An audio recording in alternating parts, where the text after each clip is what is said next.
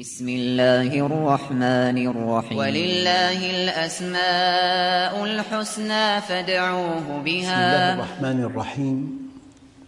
الحمد لله رب العالمين، والصلاة والسلام على سيدنا محمد الصادق الوعد الأمين. اللهم أخرجنا من ظلمات الجهل والوهم إلى أنوار المعرفة والعلم، ومن وحول الشهوات إلى جنات القربات. أيها الإخوة الأكارم، لا زلنا في اسم الإله، والإله هو المعبود، ولا إله إلا الله، أي لا معبود بحق إلا الله، أي أن الله وحده يستحق العبادة، لأنه الخالق، لأنه الرب، لأنه المسير. في اللقاء السابق أيها الإخوة عرفنا العبادة بأنها طاعة طوعية ممزوجة بمحبة قلبية أساسها معرفة يقينية تفضي إلى سعادة أبدية. وكان الحديث أيضاً عن العبادات الشعائرية كالصلاة والصوم والحج والزكاة، وعن العبادات التعاملية كالاستقامة والصدق والأمانة والعفة. وأكدت مع الأدلة القرآنية أن العبادات الشعائرية لا تقبل ولا تصح إلا إذا صحت العبادات التعاملية. واليوم ننتقل إلى موضوع متعلق بالعبادة، لأن الإله هو المعبود، وعلة وجودنا على وجه الأرض أن نعبد الله، وما خلقت الجن والإنس إلا ليعبدون.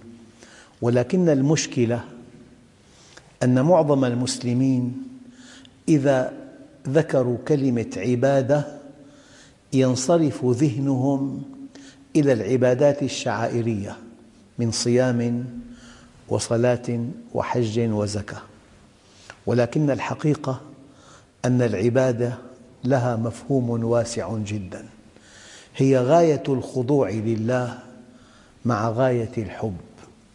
ومنهج الله، ولا أبالغ، يقترب من 100,000 بند في كل شؤون حياتك، بدءاً من فراش الزوجية إلى العلاقات الدولية.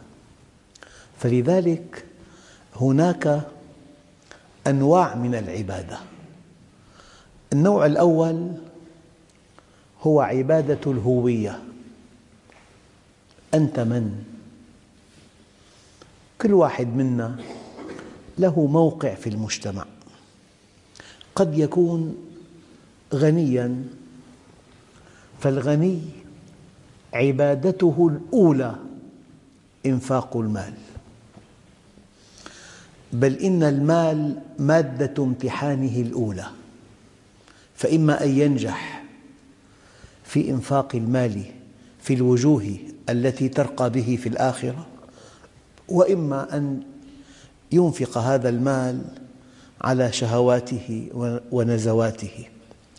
لذلك ورد في الأثر القدسي أن الله سبحانه وتعالى يسأل العبد يوم القيامة: أن يا عبدي أعطيتك مالا فماذا صنعت فيه؟ في الآخرة لسان الحال لا لسان المقال يقول: يا ربي لم أنفق منه شيئا مخافة الفقر على أولادي من بعدي. فالله عز وجل يقول: ألم تعلم بأني أنا الرزاق ذو القوة المتين، إن الذي خشيته على أولادك من بعدك قد أنزلته بهم. يسأل عبداً آخر: عبدي أعطيتك مالا فماذا صنعت فيه؟ يقول: يا رب أنفقته على كل محتاج ومسكين، لثقتي بأنك خير حافظاً وأنت أرحم الراحمين. فيقول الله له: عبدي أنا الحافظ لأولادك من بعدك. لذلك أيام بيكون موقع الإنسان في الحياة أنه غني، والغني عبادته الأولى إنفاق المال. الآن حنسمي هذه العبادة عبادة الهوية. أنت من؟ في إنسان آخر قوي يحتل منصب رفيع، بجرة قلم يحق حقاً ويبطل باطلاً، بجرة قلم يقر معروفاً ويزيل منكراً. والإنسان كلما علا موقعه في مجتمعه اتسعت رؤيته.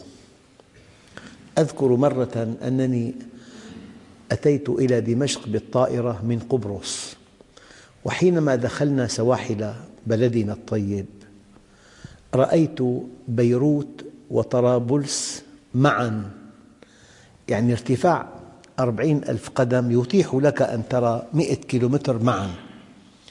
علمتني هذه الرؤيا درساً، أنه كلما ارتفع مقام الإنسان تتسع رؤيته، وكلما ارتفع مقام الإنسان تزداد مسؤوليته.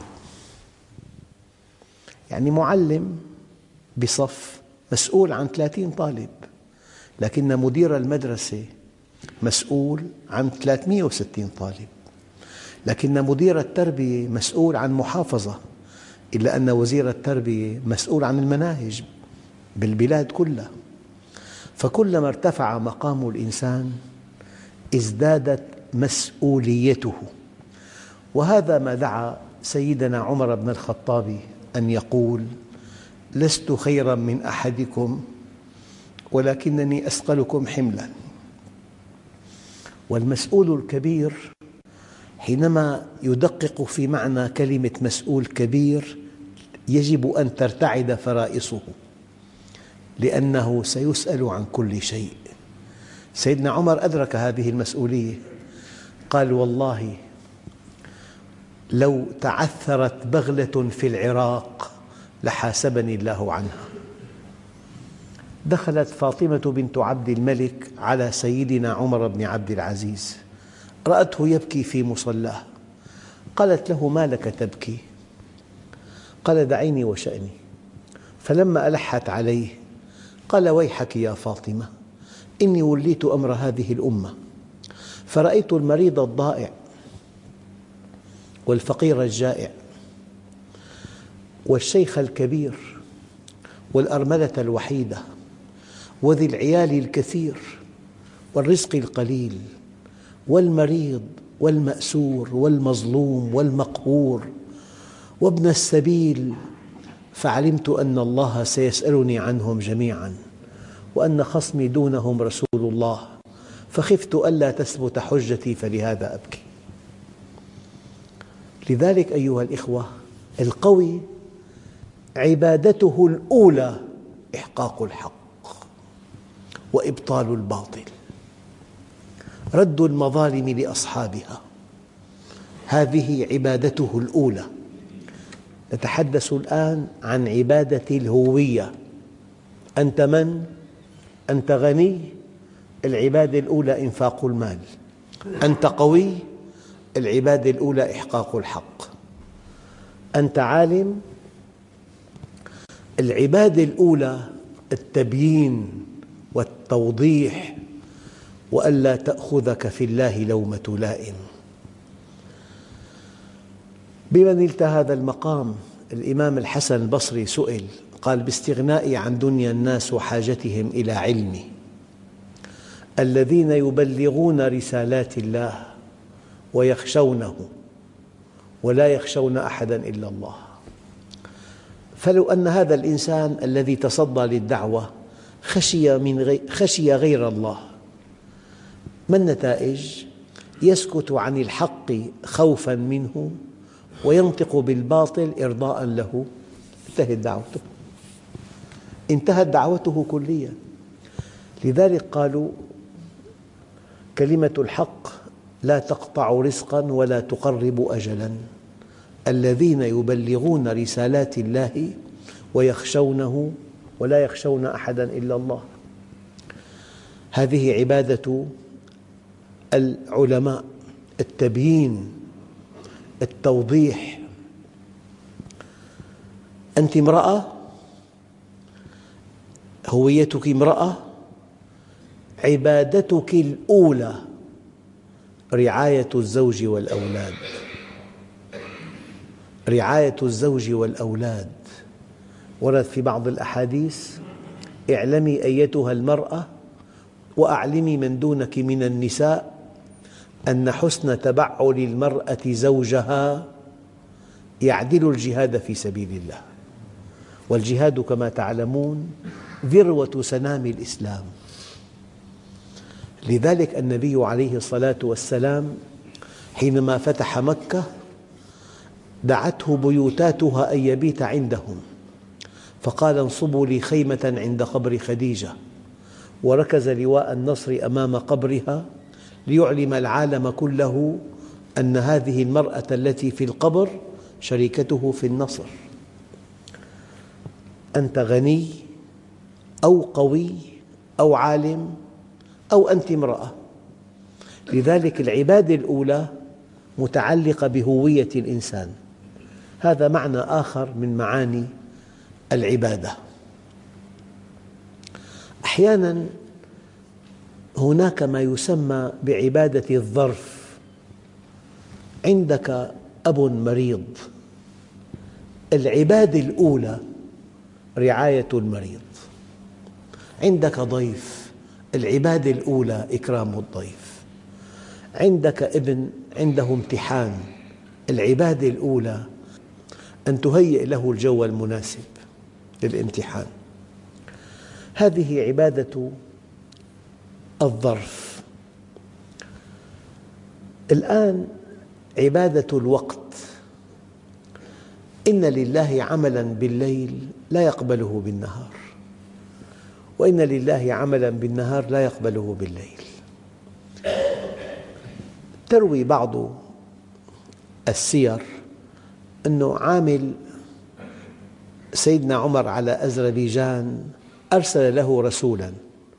هذا الرسول وصل إلى المدينة في منتصف الليل، فكره أن يطرق باب أمير المؤمنين، فدخل إلى المسجد.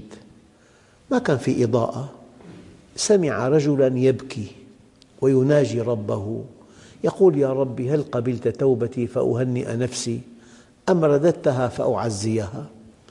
سأله: من أنت يرحمك الله؟ قال: أنا عمر. قال: أنت أمير المؤمنين؟ يا أمير المؤمنين، ألا تنام الليل؟ فقال عمر: إني إن نمت ليلي كله أضعت نفسي أمام ربي، وإن نمت نهاري أضعت رعيتي. لذلك ورد في بعض الآثار أن النبي رأى رجل شاب يتعبد الله في وقت العمل، قال له: من يطعمك؟ قال: أخي. قال: أخوك أعبد منك. وقت العمل عمل، وقت الفجر عبادة، تلاوة قرآن، قيام ليل، صلاة فجر في المسجد. من صلى الفجر في جماعة فهو في ذمة الله حتى يمسي. أحياناً العصر بمجمله له عبادة. إن أراد الطرف الآخر إفقار المسلمين، العبادة الأولى استصلاح الأراضي، إنشاء السدود، استخراج الثروات، تطوير الصناعات، من أجل أن نأتي بمال نحل به مشكلات المسلمين. هي عبادة أولى. وإذا أراد الطرف الآخر إضلالنا، توضيح معالم الدين، ترسيخ القيم الأخلاقية، رد الشبهات، تأليف الكتب والأبحاث، هذه عبادة أيضاً. وإذا أراد الطرف الآخر إفسادنا، تأسيس المناشط الإسلامية، صيانة أولادنا وشبابنا وشاباتنا من الفساد الأخلاقي، هي عبادة أيضاً. وحينما يريد الطرف الآخر إذلالنا، يجب أن نضحي بالغالي والرخيص والنفس والنفيس. هذه عبادة تسمى عبادة العصر. كل عصر له سمة، يعني مثلا في عصر المبادئ البشرية تمر بعصور ثلاثة. عصر المبادئ، أنا أوضح هذا العصر بهذه القصة.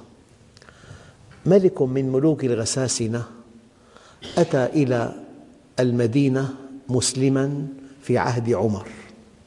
سيدنا عمر رحب به وفرح بإسلامه، وفي أثناء طوافه حول الكعبة داس بدوي من فزارة طرف ردائه، فانخلع رداؤه من كتفه، فالتفت نحو هذا البدوي وضربه ضربة هشمت أنفه. هذا البدوي لمن يشتكي؟ لعمر، فاشتكى إلى عمر، فاستدعى عمر جبلة. دار حوار بينهما، شاعر معاصر صاغه شعرا. يقول عمر لجبلة: أصحيح ما ادعى هذا الفزاري الجريح؟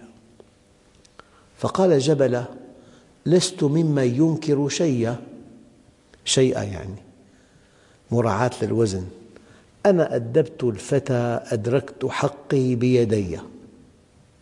قال عمر: أرضي الفتى لا بد من إرضائه ما زال ظفرك عالقا بدمائه، أو يهشمن الآن أنفك. عم بيخاطب ملك، وتنال ما فعلته كفك. قال: كيف ذاك يا أمير؟ هو سوقة وأنا عرش وتاج. كيف ترضى أن يخر النجم أرضا؟ كيف ترضى أن يخر النجم أرضا؟ قال له عمر: نزوات الجاهلية ورياح العنجهية قد دفناها، أقمنا فوقها صرحا جديدا، وتساوى الناس أحرارا لدينا وعبيدا. فقال جبلة: كان وهما ما جرى في خلدي أنني عندك أقوى وأعز، أنا مرتد إذا أكرهتني. قال عمر: عالم نبنيه كل صدع فيه يداوى، وأعز الناس بالعبد بالصعلوك تساوى. هذا عصر مبادئ، هذا أرقى عصر. المبدأ فوق كل شيء، المبدأ فوق الجميع. هذا هو العصر الذهبي الإسلامي. لو تعثرت بغلة في العراق لحاسبني الله عنها. هناك عصر مبادئ، هناك عصر أشخاص، هناك عصر أشياء. من أرقى العصور عصر المبادئ، ومن أسوأها عصر الأشياء. الإنسان سلعة، يسمع الإنسان باليوم 400 500 ماتوا، خبر طبيعي جدا، خبر طبيعي. نعم أيها الإخوة، إذن هناك عبادة شعائرية كالصوم والصلاة والحج والزكاة، هناك عبادة تعاملية كالصدق والأمانة والعفة، هناك عبادة الهوية، الغني له عبادة، والقوي له عبادة، والعالم له عبادة، والمرأة لها عبادة، وهناك عبادة الظرف، هناك عبادة الوقت، هناك عبادة العصر، وهناك عصر المبادئ، وعصر الأشخاص، وعصر الأشياء. الآن الدعاء بهذا الاسم. أخواننا الكرام، نبي كريم وجد نفسه فجأة في بطن حوت، والإنسان يمكن أن يقف في فم الحوت، يقف. وجبته المعتدلة 4 طن، يعني الإنسان لقمة واحدة، لقمة. الوجبة المعتدلة بين الوجبتين 4 طن، فهو وزنه 50 كيلو، لقمة واحدة. وهو في بطن الحوت فنادى في الظلمات ألا إله إلا أنت سبحانك. بماذا دعا؟ ألا إله إلا أنت سبحانك إني كنت من الظالمين. أول الآية: وذا النون إذ ذهب مغاضبا فظن أن لن نقدر عليه فنادى في الظلمات أن لا إله إلا أنت سبحانك إني كنت من الظالمين فاستجبنا له ونجيناه من الغم. أيها الإخوة، والله الذي لا إله إلا هو، هذه الآية وحدها لو لم يكن في كتاب الله إلا هذه الآية لكفت. قلبها إلى قانون، قال: وكذلك ننجي المؤمنين. في أي عصر، في أي مصر، في أي زمان، في أي مكان، في أي ظرف، وكذلك ننجي المؤمنين. والله عز وجل أعطاك حالة نادرة بل مستحيلة، إنسان يجد نفسه فجأة في بطن حوت، في ظلمة الليل، وفي ظلمة البحر، وفي ظلمة بطن الحوت، وينادي ربه في هذا المكان. يبدو كان في تغطية كمان، نعمة في تغطية. فنادى في الظلمات أن لا إله إلا أنت سبحانك إني كنت من الظالمين فاستجبنا له ونجيناه من الغم وكذلك ننجي المؤمنين. الآن أصغوا معي إلى الحديث الشريف فيما رواه الترمذي من حديث سعد بن أبي وقاص عن رسول الله صلى الله عليه وسلم أنه قال: إنه لم يدع بها رجل مسلم، أن لا إله إلا أنت سبحانك إني كنت من الظالمين، أنه لم يدع بها رجل مسلم في شيء قط إلا استجاب الله له. تعلموا هذا الدعاء: لم يدع بها، بلا إله إلا الله سبحانك إني كنت من الظالمين، رجل مسلم في شيء قط إلا استجاب الله له. وروى ابن ماجه من حديث ابن عباس أن رسول الله صلى الله عليه وسلم كان يقول عند الكرب: وما أكثر الكربات التي أصابت المسلمين. يقول عند الكرب، دققوا: لا إله إلا الله العلي العظيم، لا إله إلا الله الحليم الكريم، لا إله إلا الله رب العرش العظيم. يعني أحياناً يتسلم وزارة إنسان جديد، الموظفون يسألون: كيفه؟ أخلاقي؟ نظيف؟ ما دام الأمر بيد واحد، بهمنا الآن أخلاق الواحد. دقق في هذا الكلام: لا إله إلا الله الحليم الكريم، لا إله إلا الله رب العرش العظيم، لا إله إلا الله العلي العظيم. معنى ذلك الأمر بيد الله وحده، والله عز وجل صاحب الأسماء الحسنى والصفات الفضلى. الله عز وجل كامل كمال مطلق، لذلك لا يجتمع حزن مع إيمان بالله. الأمر بيده، الأمر بيده وحده. أحياناً تجد إنسان صالح جداً بس ما بيده شيء، تقول مسكين ما بيده شيء. وتجد إنسان لئيم جداً لكن بيده كل شيء، يعني معه سلطة قوية. دائماً في مفارقة، إما أن ترى إنسان قوي لا أخلاقي، أو أخلاقي ضعيف، كلاهما لا يرضيك.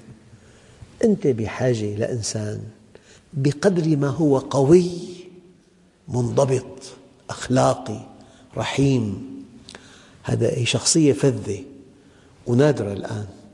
يا بتلاقي إنسان صالح ضعيف، أو إنسان قوي غير صالح. لكن أن ترى إنسان بقدر ما هو صالح، بقدر ما هو قوي، هذه نعمة من نعم الله العظمى. لذلك ولله المثل الأعلى. الله عز وجل بيده كل شيء، هو القوي، هو المتصرف، هو المعطي، هو المانع، هو المعز، هو المذل، هو العدل، وفي الوقت نفسه هو الرحيم، هو اللطيف، هو الكريم. لذلك حينما تقول تبارك اسم ربك ذي الجلال والإكرام، بقدر ما تعظمه تحبه. بحياتنا أشخاص كثر قد تحترمهم ولا تحبهم، أو إنسان بسيط طيب جدا بس مو فهمان شيء. تلاقي شخصيات ما بتعجبك. من الذي يلفت نظرك؟ في مجتمع البشر إنسان متفوق جدا في اختصاصه وأخلاقي جدا، أنا عم قرب الأمور. هذا معنى قول الله عز وجل: كل من عليها فان ويبقى وجه ربك ذو الجلال والإكرام.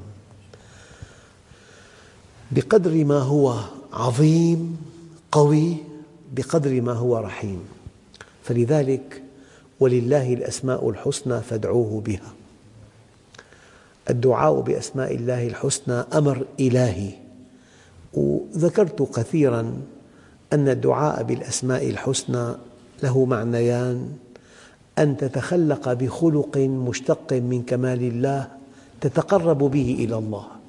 إذا كان الله رحيماً كن رحيماً تقبل عليه، أو أن تذكر أسماءه الحسنى حتى تسأله. والحمد لله رب العالمين.